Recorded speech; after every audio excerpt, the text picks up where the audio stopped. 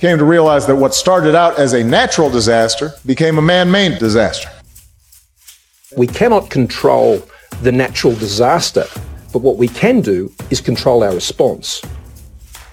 Have you ever wondered whether disasters are actually natural? If so, you're in the right place. Hello and welcome. My name is Jason von Meding. And I am Ksenia Chmutina. This is Disasters Deconstructed, a podcast where we examine why disasters really happen. Thank you for tuning in.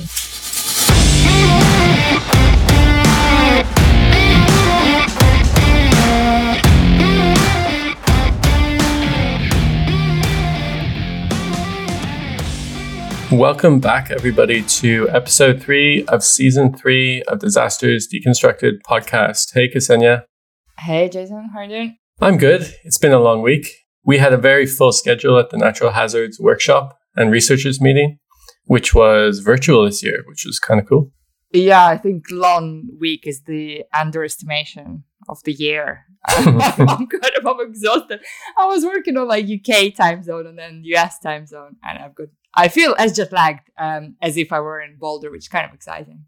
Makes me feel a little bit more involved. But the workshop was amazing. Just so much stuff covered. And I absolutely loved that they were able to bring people that I guess we wouldn't be able to see. People from indigenous communities, lots of practitioners, members of community. It was just fantastic to hear from them.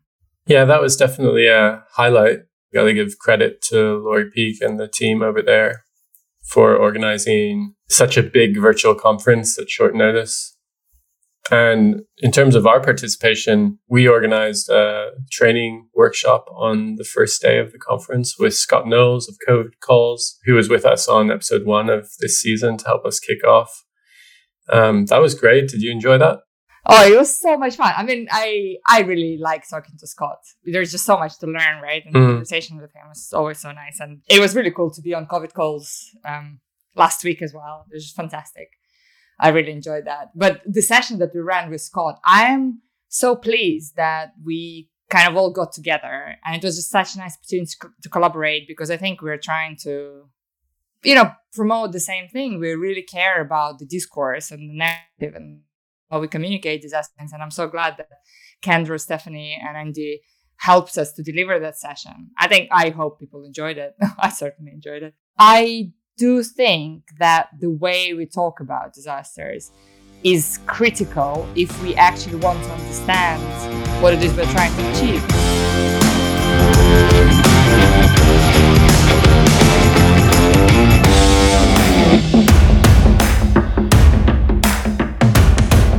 In our previous seasons, and in the first couple of weeks in season 3, we've been coming back to the issue of why disasters actually happen, how risk is created, and to the role of narrative in it. Stories affect how we see places and people affected by disasters, and also how we act after a disaster. As we've been discussing with Sam Montano last week, news often tells us stories about damage and destruction, but hardly ever unpacks the long-term processes that lead to a disaster. And that in turn leads to another disaster, right? Yeah, exactly. And this is what we want to talk about today. So, today with us is Karen Gadbois, who is the co-founder of The Lens, the New Orleans area's first nonprofit, nonpartisan public interest newsroom dedicated to unique investigative and explanatory journalism. Karen writes about New Orleans government issues and the land use. With television reporter Lee Zurich, she exposed widespread misuse of city recovery funds that led to guilt pleas in federal court. Karen, welcome. Thank you so much for having me. Thank you for joining us. Well, we of course want to talk about The Lens, but we'll come back to this in a minute. First, we really want to hear about your journey. So The Lens was born from the blog called Squandered Heritage that you started in 2007. And in your blog, you've been documenting and reporting on issues related to demolition, rebuilding, and all sorts of land use issues that have become really prominent and apparent after Katrina. And unfortunately, these kind of actions, are not unique to New Orleans. We see it absolutely all over around the world. When after a disaster, risk is simply recreated because vulnerabilities are being reestablished. And, for some, profits are being made. So what made you care about this kind of problems? Well, I was, at the time, a couple things. I had evacuated with my now ex-husband and our daughter, and we hadn't been living in New Orleans all that long. We had been living in New Orleans for about 3 years, and we'd moved there from Mexico, where we had lived. Well, my ex-husband had lived there for generations, but my daughter was born there and raised there, and we had just moved to New Orleans. And I had always been a fan of architecture in general, and my dad was a building tradesman. He was a lath master, and I was inspired by his dedication to his craft, and so I paid attention. I wasn't sort of an architectural snob, as more of what I called quotidian. I loved the sort of humble houses in New Orleans rather than the sort of spectacular mansion. I like the sort of simple shotgun. So I enjoyed the sort of environment of architecture that was and is still somewhat present in New Orleans.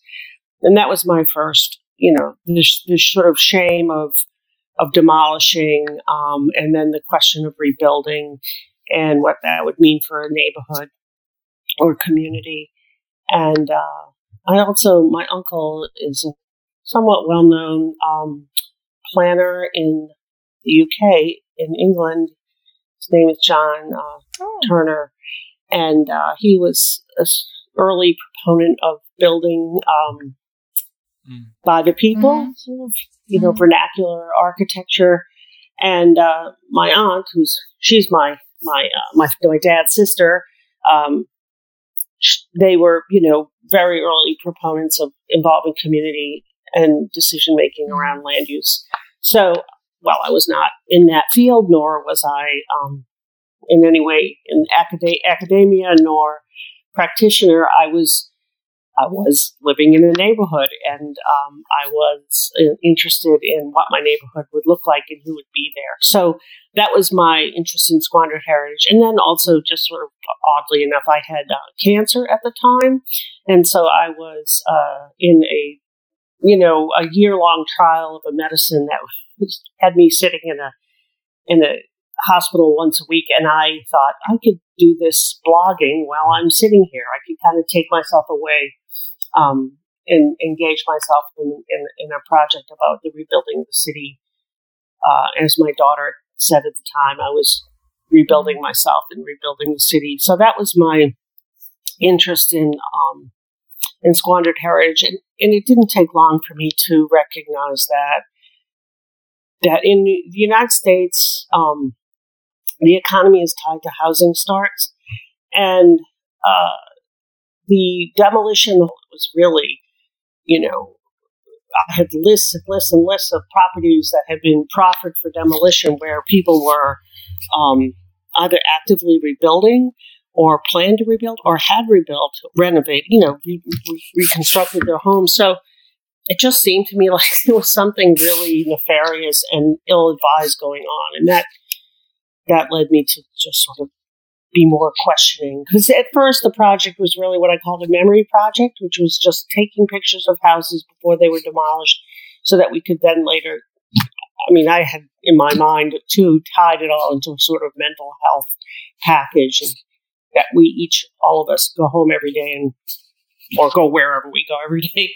And we just sort of take our visual clues without thinking, like the big tree and the orange house and the red flowers and whatever it is that is in our inventory. And that by destroying all these houses at the same time, we were really shaking people's psyches. So that's what made me sort of care about it and really push forward with an active media presence, even though I had no media experience.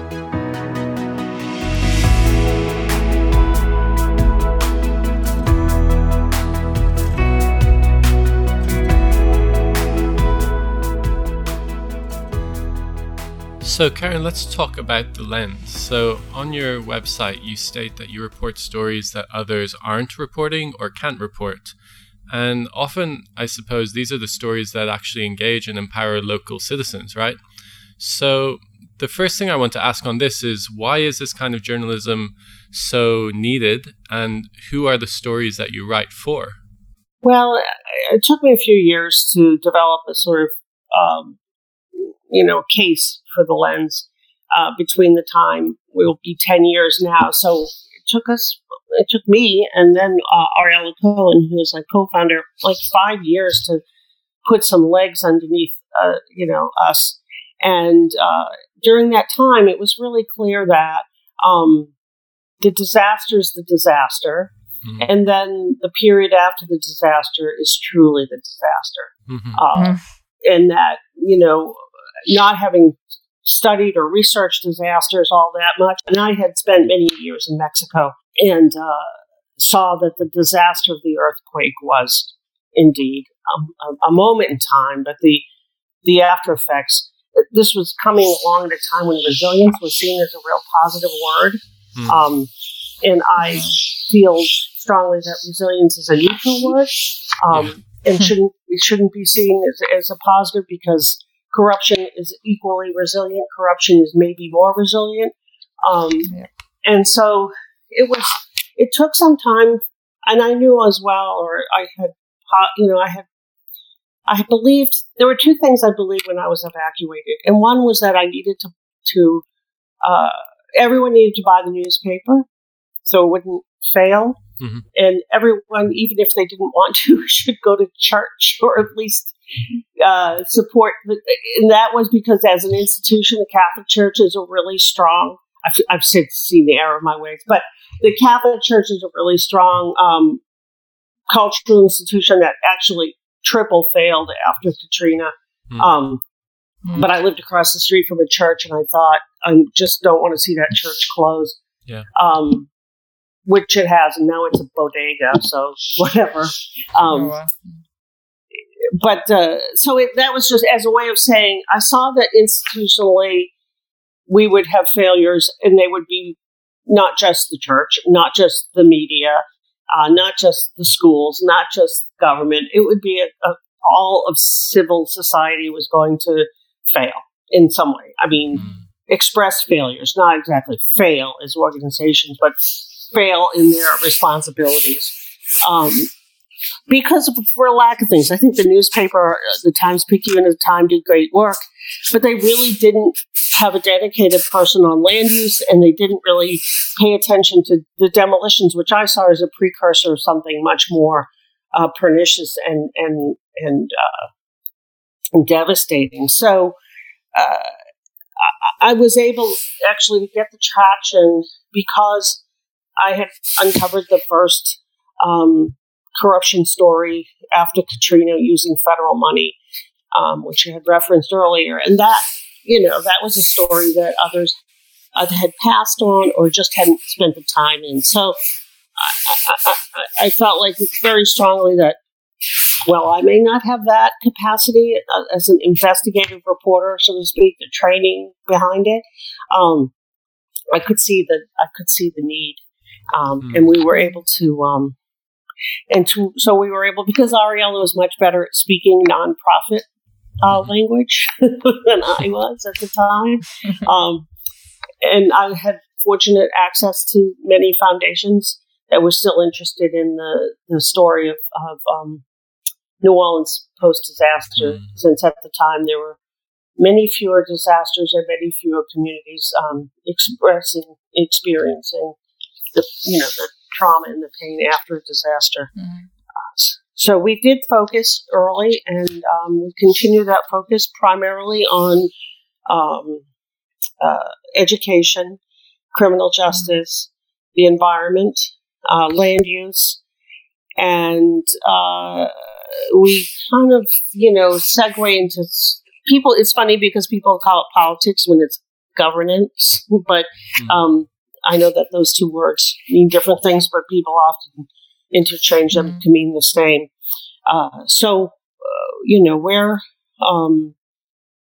We're a slow and small organization, but we have set and reported, early on many, many stories that continue to arise out of that disaster, I feel.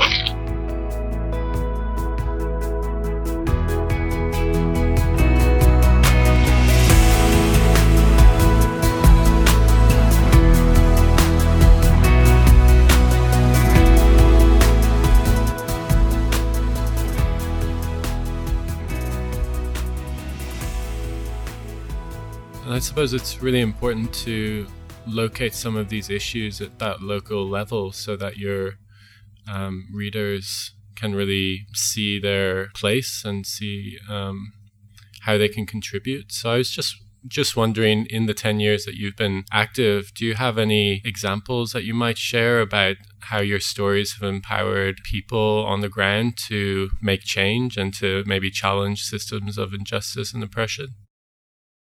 I think that it's always difficult because, if you're doing your job correctly, you're not taking credit where you haven't been implicitly awarded that.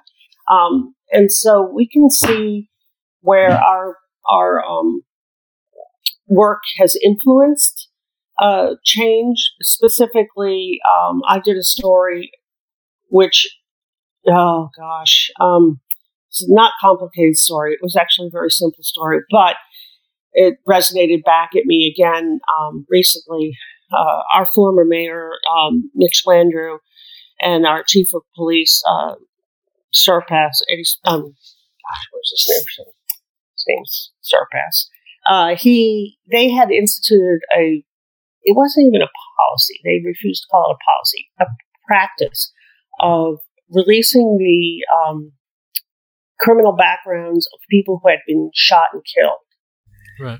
So with no context, with no sense of whether or not they had in some way undergone a catharsis or a redemption or, whatever, it was laid out and it was a really degrading and corrosive practice that further drove a wedge between between the police and victims families, re-victimizing families at the same time. So there was a carjacking in the city, and this guy was walking his kid to school, and he tried to stop the carjacking, and he was shot and killed. And he was white, and everyone was calling him a Good Samaritan, and he was a Good Samaritan, but people are not that simple. They're complex. And I just thought it would be interesting to see if he had a criminal record, and he did. But the police did not release that record. Right. And he, I honestly felt like hiding under my desk when I figured that out, because it was not going to be a good story nor a popular story. Right. But I felt like it was an important story. And so I published that. And within 24 hours, the police department vowed to stop that practice. So that was one in which I could see a really quick and clear line between exposing what they were doing, or at least I wouldn't say so much exposing, but really just highlighting at a time when the rest of the media was focused on the Good Samaritan. The Good Samaritan also, he had volunteered with the local police force and had become a sort of mascot of the police, which, that's a nice, maybe, story. But it's also, highlighting the incomplete nature of releasing people's criminal records without painting a full picture of who they are. So that was one very clear line between a story and a reaction and an action. Recently, we did a long term. It was very long. It was very arduous. The issuance of our district attorney, who was issuing fake subpoena to crime victims, compelling them to testify with subpoenas that were falsified. And it's now, I don't know what the status is in the courts, but it's working its way through. The ACLU brought a case against the district attorney based on our reporting. And so that was another one in which that took so much time and so much, whereas my story was real quick. My story was a 24-hour story. This was years of effort by our reporter, who's now our editor, Charles Maldonado. So that's another example. I think those are sort of the quick example and the hard long-term example. But we have had many other instances. As I say, no one usually gets up at the podium and thanks us for our hard work, but politicians tend to like to think it's their idea.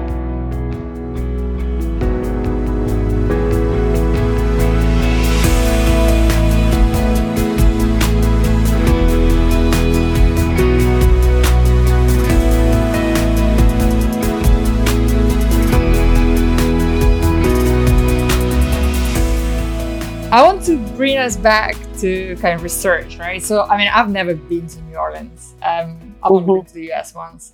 But I sort of feel like I know so much about it. I'm sure I'm not the only disaster scholar who feels that way because, unfortunately, in disaster studies, New Orleans is kind of quite famous. And many of us, I guess, use the story of Katrina when we try to explain why disasters are not natural, right? Because the story of New Orleans and the story of Katrina really helps us to highlight the issues of geography of poverty, racism, inequality, kind of greed, disaster capitalism, you name it.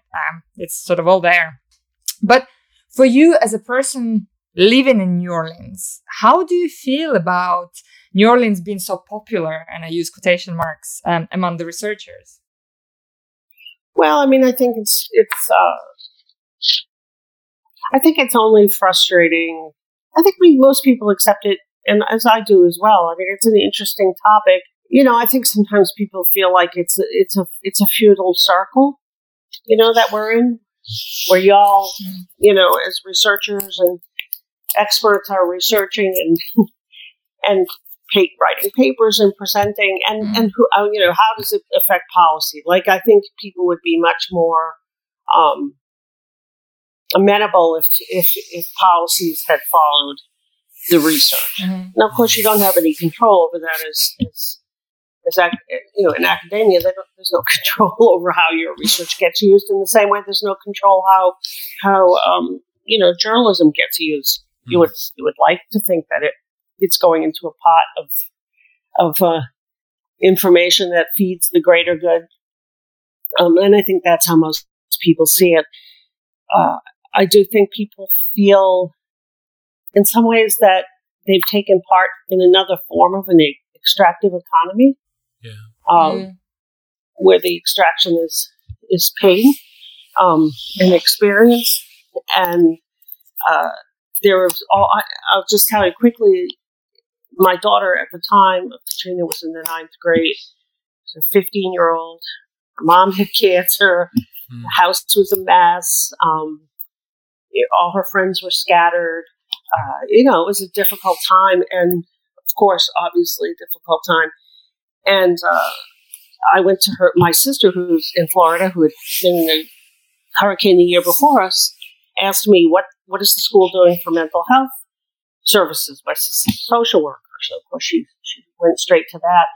And when I thought about it, I was like, I don't know what they're doing. So I went up to the school and I said, what kind of services are you offering these kids? And there's a high-achieving public school. The level of arrogance there about the kids. And the school counselor was crying because her life was wrecked too. But as I asked the question, she said, what do you mean? I said, I don't know, suicide, and, whatever, what happens to kids. And the next day he called my daughter in the office because I had said the word suicide. She was so mad at me. But then I said, well, what have you done? And they said, well, we've allowed researchers from the state university to come in and survey the kids. And I said, what does that bring? You're extracting from these kids. And this is a state university within the state that they live in. It's not even like you allowed someone from far away. And there was really nothing. So that extraction at the level of children was concerning to me, and sort of, a level of questioning. I had taken part in a longer term study by what university was a very libertarian university. I can't remember the name of it. And when I saw what the had researched, what they were producing, particularly around transit. And their solution to the lack of people leaving the city was that people should have more cars. So sometimes you think I'm participating in a way, and then you find out that your participation is actually being slightly, twisted into conform to someone's, legitimate or illegitimate proposition. As a city, I think it was always really interesting, especially when people would publish books about Katrina, which are still happening. The sort of book review on Twitter or Facebook, from people, you say like, I don't really need to read this because everyone on XYZ is saying they got it all wrong. Right. And then, of course, what happens is, and I think this is the lesson I think I really felt like I learned from. There was a series of lectures on, I think it was MIT did on disasters that were online, called Resilient Cities. And one of the things I took away was that, as soon as the political class is able to capture and subvert citizens' efforts, they will. The doors that are blown open, civic doors that are blown open are quickly shut as soon as possible. And so, I think that kind of leeriness about researchers isn't always legit, but sometimes is.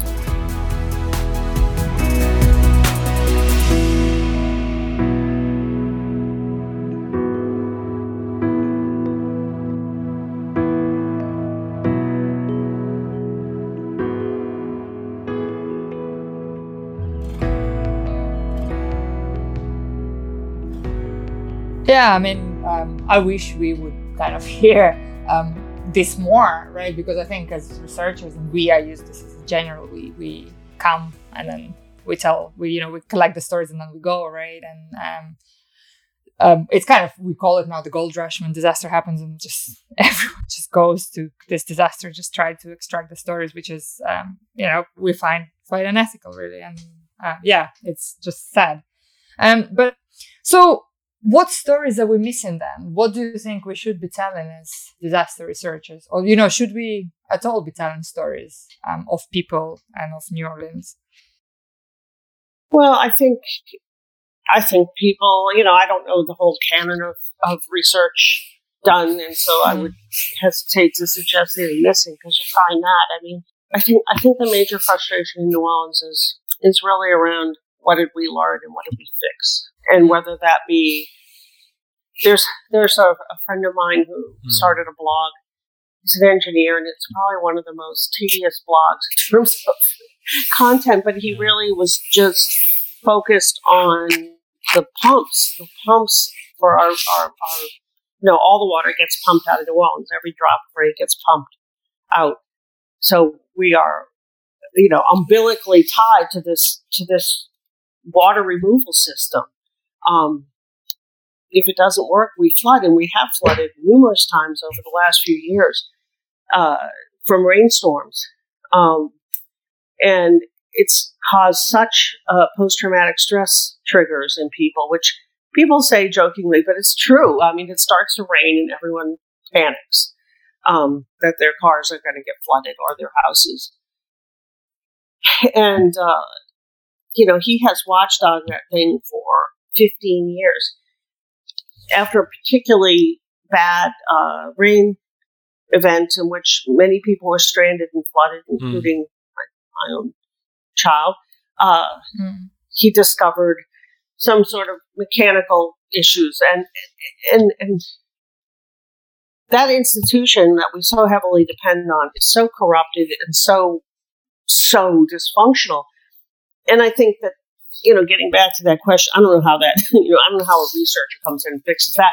But the point is that that's just one of our many issues that were on display after Katrina, that, poverty, race, health inequities, just all that. I mean, I think it's ironic that our former mayor who oversaw our police department that published the criminal records of victims now heads up a nonprofit to overcome racial inequality. And so I think that the good news about New Orleans is that people still, keep on keeping on. The bad news is all those issues of poverty and greed and corruption and racism, they're all still there. I think that's the sort of tragedy of it all. Well, thank you so much for spending time with us today, Karen. We really appreciate getting a chance to talk to you and hear some of these stories, and appreciate all the work that you're doing. Well, thank you. It's been great to talk to you too, and keep studying disasters in New Orleans. We do appreciate it, although we may gripe about it from time to time. Well, I'll tell you what, we will not call you resilient. How about that? Thank you. Well, thank you all for being with us today. And before you go, a few quick reminders about how you can stay connected with the podcast. You can find us on Twitter, Instagram, and Facebook at DisastersDecon. The podcast is available on all the major platforms. Please download, share, and most importantly, subscribe. And if you haven't already done this, we really appreciate your ratings and reviews on Apple Podcasts. This will help us to continue making content for you. You've been listening to Disasters Deconstructed. And don't forget, disasters are not natural. See you next time.